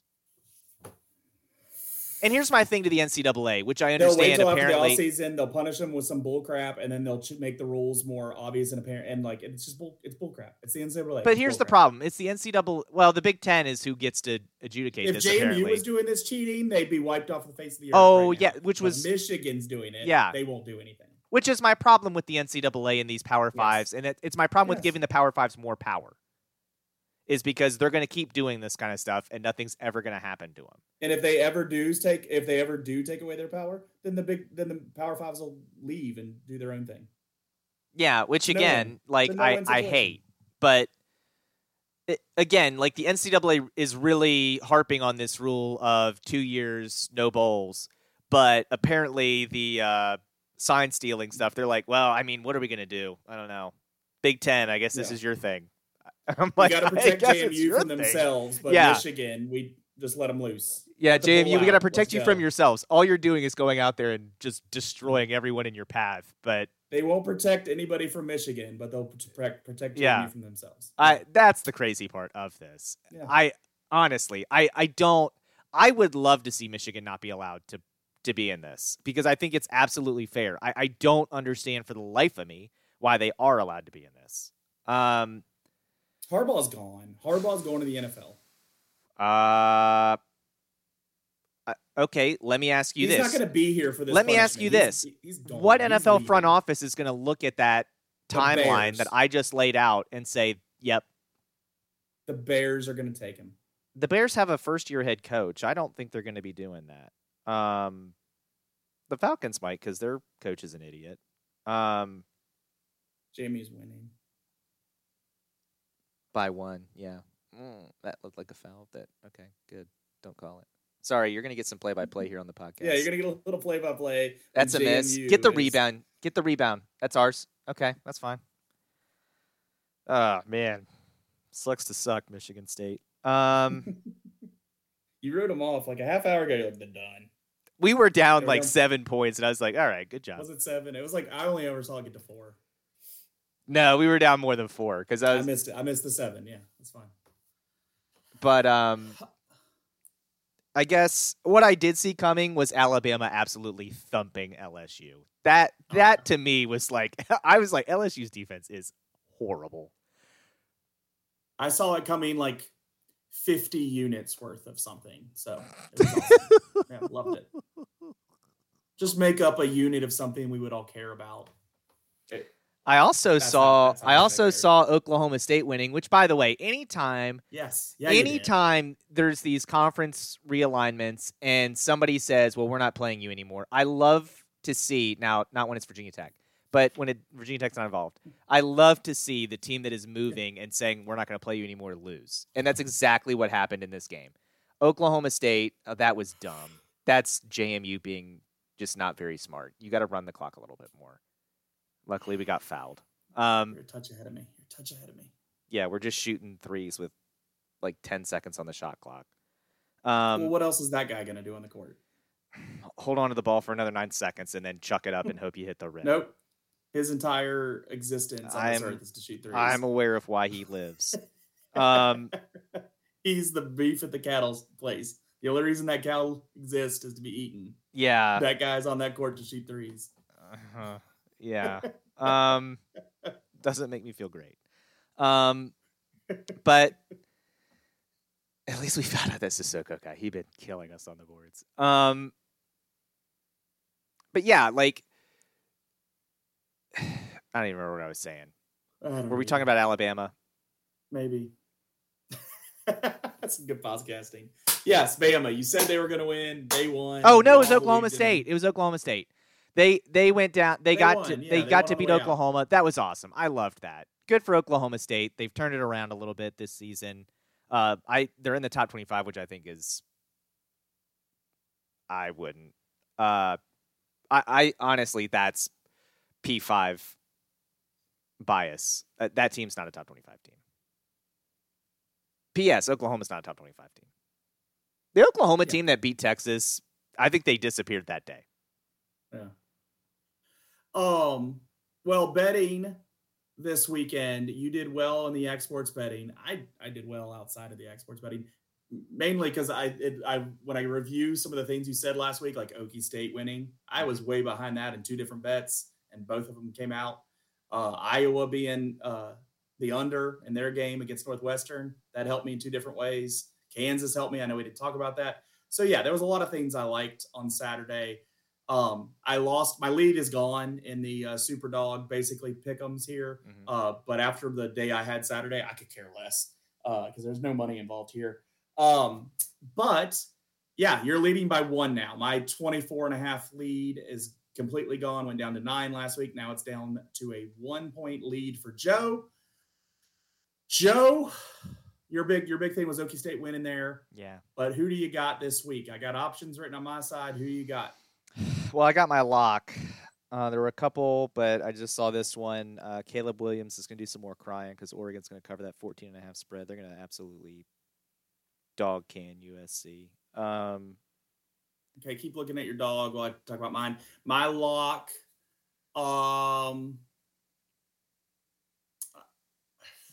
yeah. No, I want Okie State. I liked enough of what I saw from them that they'll beat UCF by 2. So that's my lock. I've got 2.5, so that you would need them to win by 3. Okay. Which app are you on? I'm on DraftKings. Which one are you? I was on ESPN.com. That's what you were using earlier in the season. So that's fine. Yeah. 2.5? Let's call it 2.5. 2.5 it is. All right, so that's what I'm rolling with. I got Virginia Tech beating BC. I got Louisville beating UVA, and I got JMU beating UConn. Are you joining me on those? BT is the one I assume I'm asking the question about. Yeah, just because I think the bowl game thing's going to matter a little bit to them. Okay. I think so too. All right. You know what? For my dog, give me. No, they're not going to win. I'll go back to this. I don't feel great about it. Give me Colorado plus 10.5. Oh my goodness. Yeah, I don't like that at all.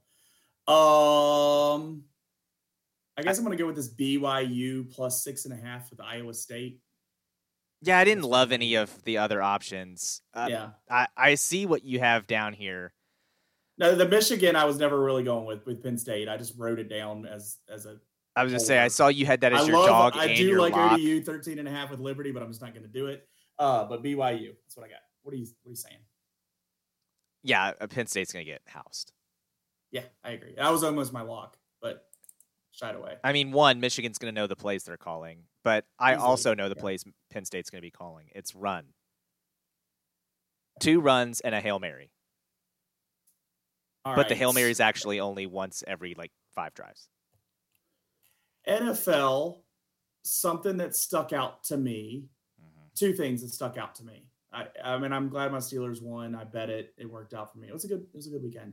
The Vikings with Dobbs coming in as the second option at quarterback after they trade for him this week, and he makes game-winning plays while they're playing the Falcons with Heineke, which is not their first option. That's just a mess. I think I said something about I'm not impressed with some of what's going on in the NFL. I think we hit on it with Hatfield too. I just that game was a great example of that. But saying that, it's incredibly entertaining to watch. Just you would never expect success. Dobbs' first play, he gets sacked and almost near the end zone. It was a terrible play. I think it was a safety early. I really do think, and he made it. He made it happen. The Vikings win, and it was amazing. Yeah, it was a great witching hour. It was a good witching hour. It's a great witching hour right now with JMU just hitting a put back with 55 seconds left. Yeah, they got to put back with 55 seconds left. They're up 2. Yep. Just so the podcast audience can know where we are in the night. But yeah, I mean, it was an entertaining witching hour. It was frustrating in the sense that the Patriots losing cost me a couple parlays. The Falcons losing cost me a teaser.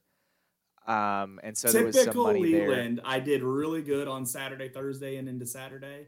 So I just didn't bet on Sunday. I just left it. I'm telling you, Alabama saved. Oh no, I bet the Chiefs game, but then I stopped. Yeah, Alabama saved me on Saturday. I texted you some things that won't be repeated on the podcast. That was added on. That was cherries on top, sprinkles and stuff. But Alabama saved that, and then what we had was on Sunday was actually a really good day. My Ravens same game parlay cashed. Good. I had a Gus Edwards touchdown that cashed early. Ravens to cover, that was pretty well decided. And then Geno Smith under 230 passing yards was, I mean, I could have said Geno Smith under 150 passing yards. I would have won. So that was awesome. And he got 50 passing yards on one play. So he really, outside of a DK Metcalf 50-yard pass, had 80 yards passing for the game, which was great. But yeah, like the Falcons, like that, I have never seen a team. We made jokes about Virginia Tech in their blowout win against Syracuse. Every time they got in the red zone was a problem. I have never seen people who are quote unquote professionals be so bad at the area where you're supposed to be able to, you're almost to your goal. It's like if every time someone was building a house and they got to the part where they just make the electrical work, every time they flip the fuse, the house burnt down. Like, that is watching the Atlanta Falcons. I don't know how Falcons fans do it. I'm not a Falcons fan, and I sit there and I blame coaches, I blame players, I blame everybody. I know fans are losing their mind about Desmond Ridder. Here's getting benched against with Taylor Heineke. I don't know, whatever his name is. I don't like Desmond Ridder. I've watched Desmond Ridder cost me money before. I was like, good, get rid of Desmond Ridder. And then Heineke this week, I was like, you know what, get rid of him too. And then I was like, I think it's the coach. I think it's him. And so, yeah, I don't know. We're down to the final 15 seconds. JMU's up 1. I'm at 25 seconds. Okay, well, brace for impact then. Girls. Yeah, you better call a timeout, Tom. Knock it down. I caught up. That'd be a 4-point lead. Woo! Can you feel the tension? I know I can. Down in my blood. I hate how a half hour ago you gave up on him. I hate it. I honestly do hate that about you. I was not expecting this, so that's fine. I don't care. But you don't expect anything ever. It's always negative town. And, like, why can't you just have, like, a spot of hope when it's still within 10 points? Because the Orioles, like, that's why. It's over. I'm done. Because the Orioles. Yeah, Matt Hatfield, stop watching it. There's no reason to watch. Because the Orioles, that's why. Every time I hope for something, it bad. Anything else on the NFL when you talk about?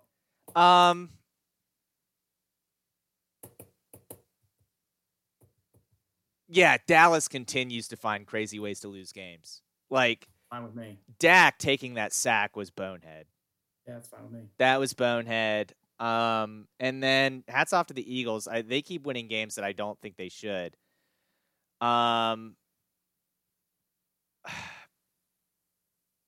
Let me say this too. The 49ers officially have a problem. I think that's officially a problem in San Fran. Did they play this week? I don't think they played this week, but I'm officially worried for them. It'll get worse. I just feel worse about it.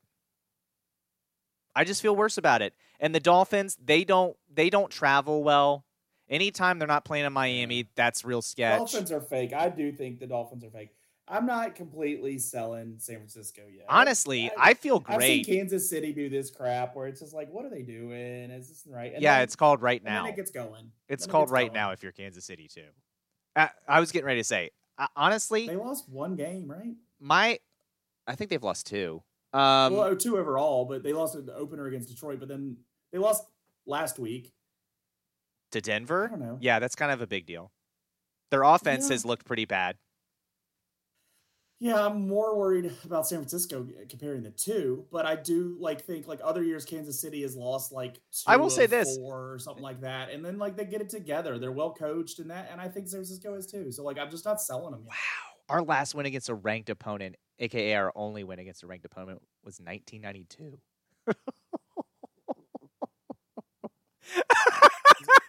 And you asked me why I didn't believe when we went down 7. Because of that. That's why. California. Wow. They suck. Stupid nerds joining the ACC. But as I was getting ready to say, I feel great if I'm the Ravens. If Lamar can stay healthy, we look just as good as anybody else. Yeah. Yeah, you guys looking good. You're looking good. I hate it. What did I see today? If the playoffs started today, the entire AFC North is in the playoffs. Yeah. That's crazy. It is crazy. And I do think I picked 3 of them to make the playoffs. And after watching it, 3 of them should be in the playoffs. 4 of them definitely shouldn't. Yeah. The Steelers shouldn't. Look, that's the thing, right? Like, I look at the standings and I'm like, how are these 3 other teams above 500? Like, the Steelers' offense, they try to lose games. Even in a win, George Pickens is free me, which I was like, yes. I love it. And then, which also, when he gets negative 0.1 for me in fantasy, please do free him. Get him out of there. Kenny Pickett sucks. CJ Stroud has more touchdown passes than Kenny Pickett. And he's played in 13 fewer games. Yep. I think someone was right when they said Kenny Pickett sucks. Yeah. You also said Lamar Jackson sucks at 1.2. So he's yet to play a full season. He won an MVP since then. Yeah, that was okay. That was the full season he played. Since that MVP though, he has missed a full season in the last 2. Since the exact opposite of what I said. He's proven me right. And now they're as good as anybody, and he could lead them to a Super Bowl this year. Yeah, he sucks. He might if he stays healthy. We'll see. Like everything else, if he wins the Super Bowl, all is forgiven. If he does, Joe was motivating him. That's the only reason it happened. That's right. He's welcome. Correct. Cleveland is the other team. Cincinnati, okay. Cincinnati's I've been wrong. Team, I believe it. That's the 2. That's the second team. I'm like, okay, all right. Yeah. I've been wrong about Cincinnati before in writing them off for dead too early, so I'm willing to believe that might actually be real. Cleveland is not real. That's not real. It isn't. As soon as Deshaun Watson has to play a real NFL team and not the Arizona Cardinals, they're going to get smoked. Yep. Oh, you cannot miss that free throw, kid. Come on. Yeah, I just heard a curse word. So if he misses this is going to... I might still be right, Leland. He must have made it. I just heard a positive noise. Yeah. Yeah, I did too. He must have. Yeah, he does make it. Okay. All right. Now we got to hold on for 2.8 seconds. Let's see what happens. Nobody foul him. House when there's been Don't foul him. Oh, he poked it away. That's it. We beat a ranked opponent for the first time since 1992. And it's the number 4 team in the country. Woo! Madison, James Madison. We are the Dukes of JMU. Oh, I love it. What a great day. Let us play. We want Georgia. We want Duke. In basketball? Or we want Georgia in football. And we want, who's number 1? Who's number 1? I don't even know. That's who we want.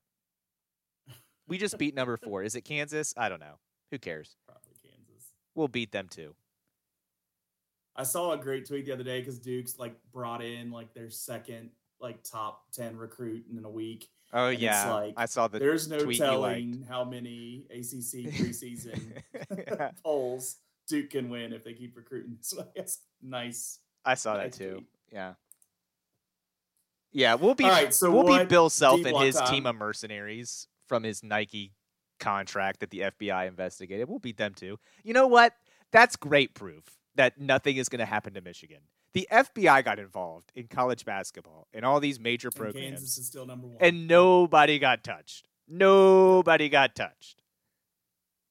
Kansas is number 1. Duke and Purdue are 2, 3, depending on which poll you look at. Bring them on. We'll play them all. We're the best team in the country. That's got to be embarrassing.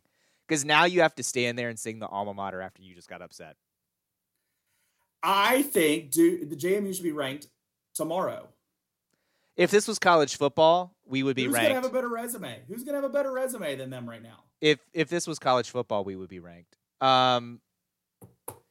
Actually, if this was college football, they would tell you that we suck, actually, and we shouldn't be in the playoff. Yeah.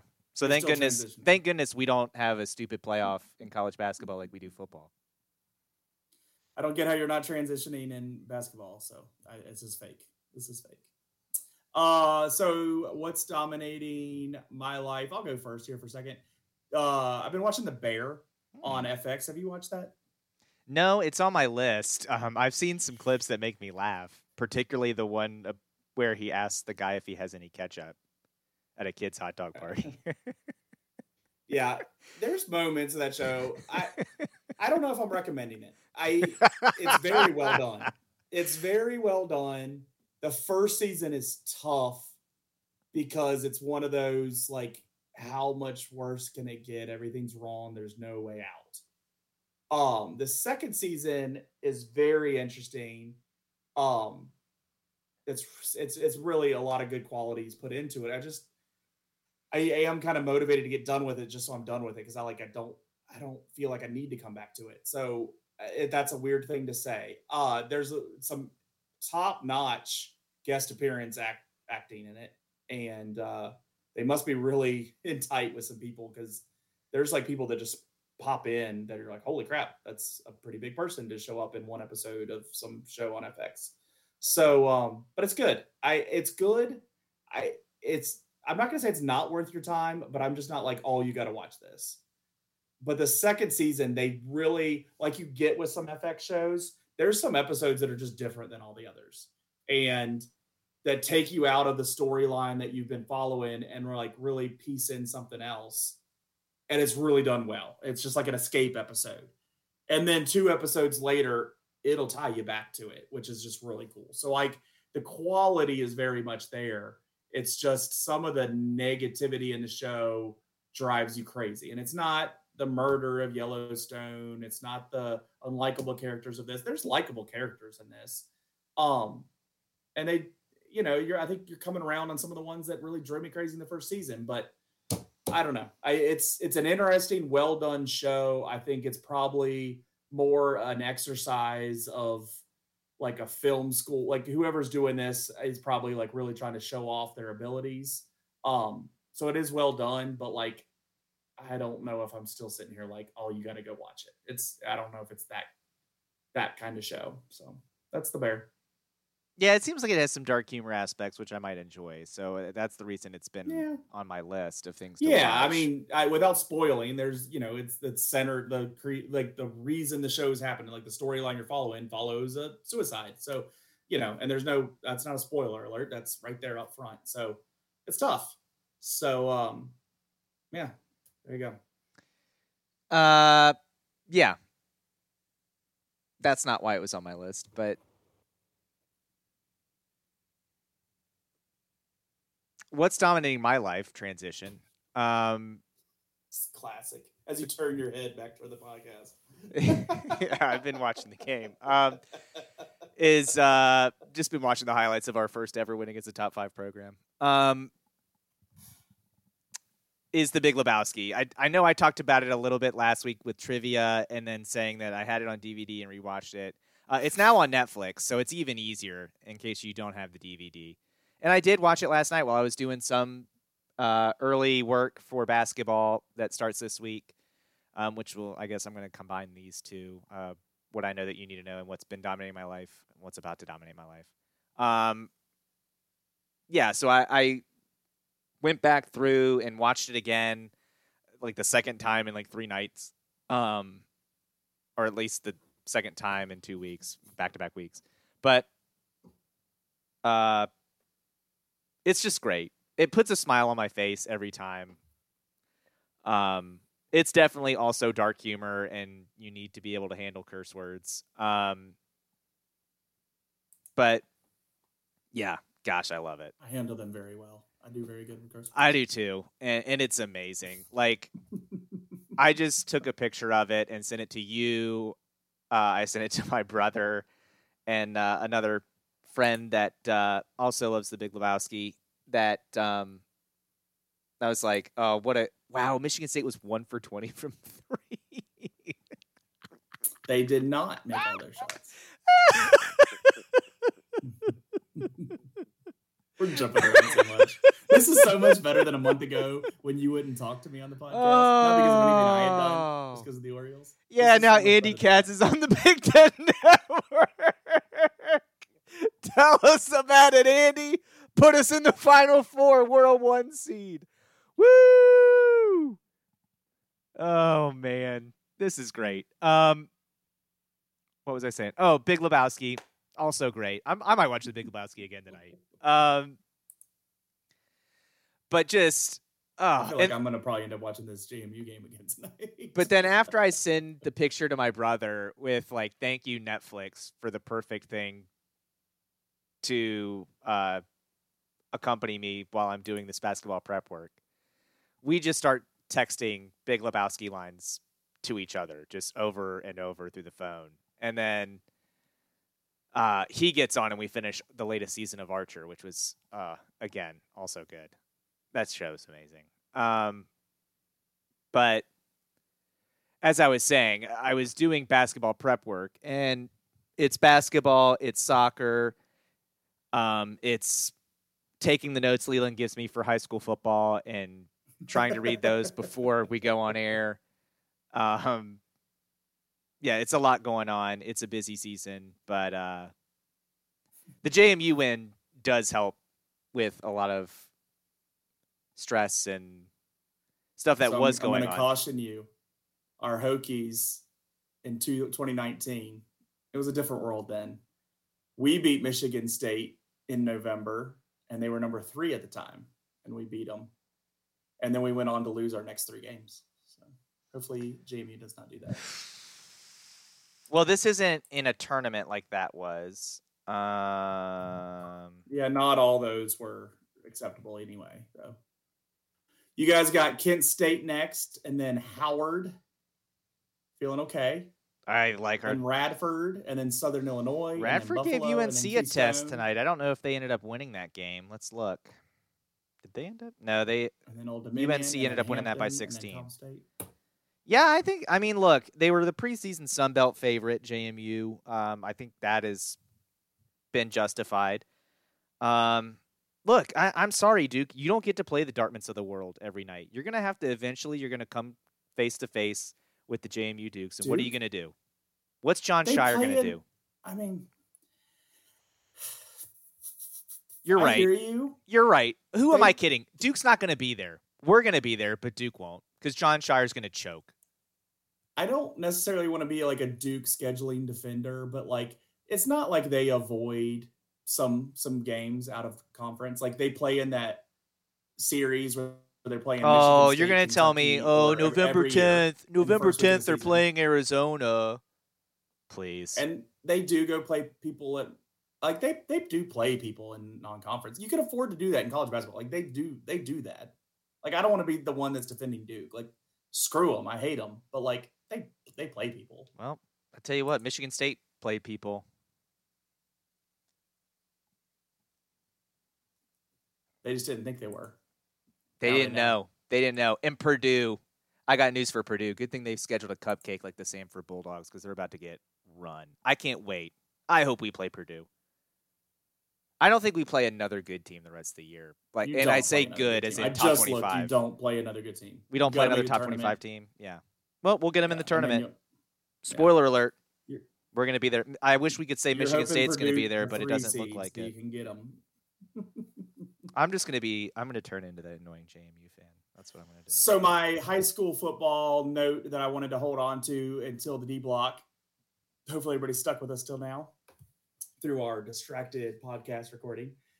Caden Cook-Cash, Riverheads. We've talked him up. I've really talked him up being a Riverheads alum. Just really excited about the talent that he's brought to the field. He's been standout since a freshman. He just did stuff, understanding where he needed to be on a football field to make big plays continually. I think there's a lot of value in that. And a second D1 school has recognized that. And it's not one of my favorites, but UVA did offer Caden Cook-Cash a D1 scholarship. I am incredibly excited for him and happy. I think that also might spark more of those coming in. But I've also known that UVA has been a place that he's been pretty interested. He's gone to camps. In my mind, I've accepted that he's going to go there. it's going to test what kind of fan I am, because I will be rooting for Caden Cook-Cash. I want him to be as successful as he can with whatever he does, particularly on the football field. But anywhere in life, I want him to be successful. And so I was really excited to see that offer come in for him. I know that's something he wanted. I do hope more flood in, because I think he's deserving of that. I would wake up some of JMU should be offering this kid. I just don't understand why it's not happening. But I know there was interest with like Coastal Carolina, I've heard rumors of, and stuff like that. I think some of those will start coming in now. So I'm really happy for him for having that kind of opportunity to play at that level. I think he is a difference maker kind of player on and off the field. So I think any school would be really happy to have him. He's a good student, a good hard worker. I know this firsthand for what he's done at Riverhead. So, people always expect these superstars to go to the next level and play immediately. And I don't know if Caden Cook-Cash is set up to where as a freshman, he's going to be some kind of star, but I think in the long run, he's going to make that program better. And I do think he'll have his opportunities, because he'll earn his way into those spots. So excited for what can be ahead of him. And I'm really excited of a Power 5 D1 offer coming for him. And yeah, I hope there's more. So I know you're not going to argue with what I just said. So no, obviously wish him the best in his college career wherever he ends up. Would prefer it's not at UVA. But yeah, I would prefer it. I have accepted that's just probably what's going to happen. Yeah, that's okay. I've known people that have gone to UVA, and I've still rooted for them individually while rooting for the team's failure. I will probably be doing the same thing here. It's going to be hard for him to be an All-American and then be terrible. But I mean, that's Eric Green was ACC Player of the Year on a Virginia Tech team that literally beat one team. That's true. I don't want to. I'm not trying to imply that kind of person. Like that's the expectation for him. I just think any program that he goes to, he's going to be a bright spot for that program. So I would love for there to be a team that I don't hate as much as UVA for him to go do that for. But if it's there, then I expect him to still bring that same heat. So. Yeah, I think he has as good of a chance as any. Yes. All right. Hopefully you guys have enjoyed listening to the YAC Sports Podcast this week. Make sure you're telling your friends that we're covering local sports that matter to you, the Augusta County sports fan. Make sure you're following us at YAC Sports Pod, and you'll see us post weekly on social media. If Leland remembers, I think that was the first week that I completely forgot. After even being reminded, I still forgot. It's been that kind of week. But this week I won't. But make sure, so you're not waiting on a tweet from me, that you are subscribed on Podbean, Apple, Google, or Spotify. And again, I started by saying, tell your friends. We're talking about this stuff every week. It's playoff time. A lot of fun stuff each and every week. This week, we kind of talked about the whole state. We're going to zero in on our teams as we get deeper into the playoffs. And we're really hoping we have multiple teams to talk about next week. I think it's very reasonable to expect that. So we will be back next week to talk about those games and other stuff, and hopefully Fort Defiance winning some more volleyball games. And until then, we'll talk to you next week. I got one more thing before we say it. Yeah, shameless plug. Again, I mentioned my busy season. This is gonna go up Monday night, just because I literally will not have time the rest of the week. Good. So Tuesday night, if you're listening to this Tuesday night, women's VCU basketball opens up against Hofstra. That's on ESPN Plus at 7 p.m. You can catch me calling play-by-play with their season opener on Tuesday night. And then Wednesday at 7 p.m., you can catch the VCU men's soccer team in the A10 semifinals against the Davidson Wildcats. Winner will plays on Sunday in the A10 men's soccer championship. Should VCU win, they will be hosting. Should Davidson win, I think that matters then who wins the other game, if they get to host or not. But that's my shameless plug. Leland will be Friday night. I think it's Riverhead's Madison. Yeah, Riverhead's Madison. I think, that's where we're going to be. That's where you can catch us this week. And as Leland said, folks, make sure you're subscribing on Podbean, Google Podcasts. So in case Leland forgets to share it or I forget to post it, when it finally does get posted. You need to post it. You're going to need to post it. That's true. You won't find it if I don't post it. But you know what? Whatever. At least when I do post it, you'll know. You'll get a notification. It'll tell you, hey, Joe did his job, and it's time to listen to the podcast. So usually we don't do live updates of a basketball game that you're not watching as we're just talking in an audio medium only. So usually it's not that chaotic. But until then, folks, as Leland said, have a great week.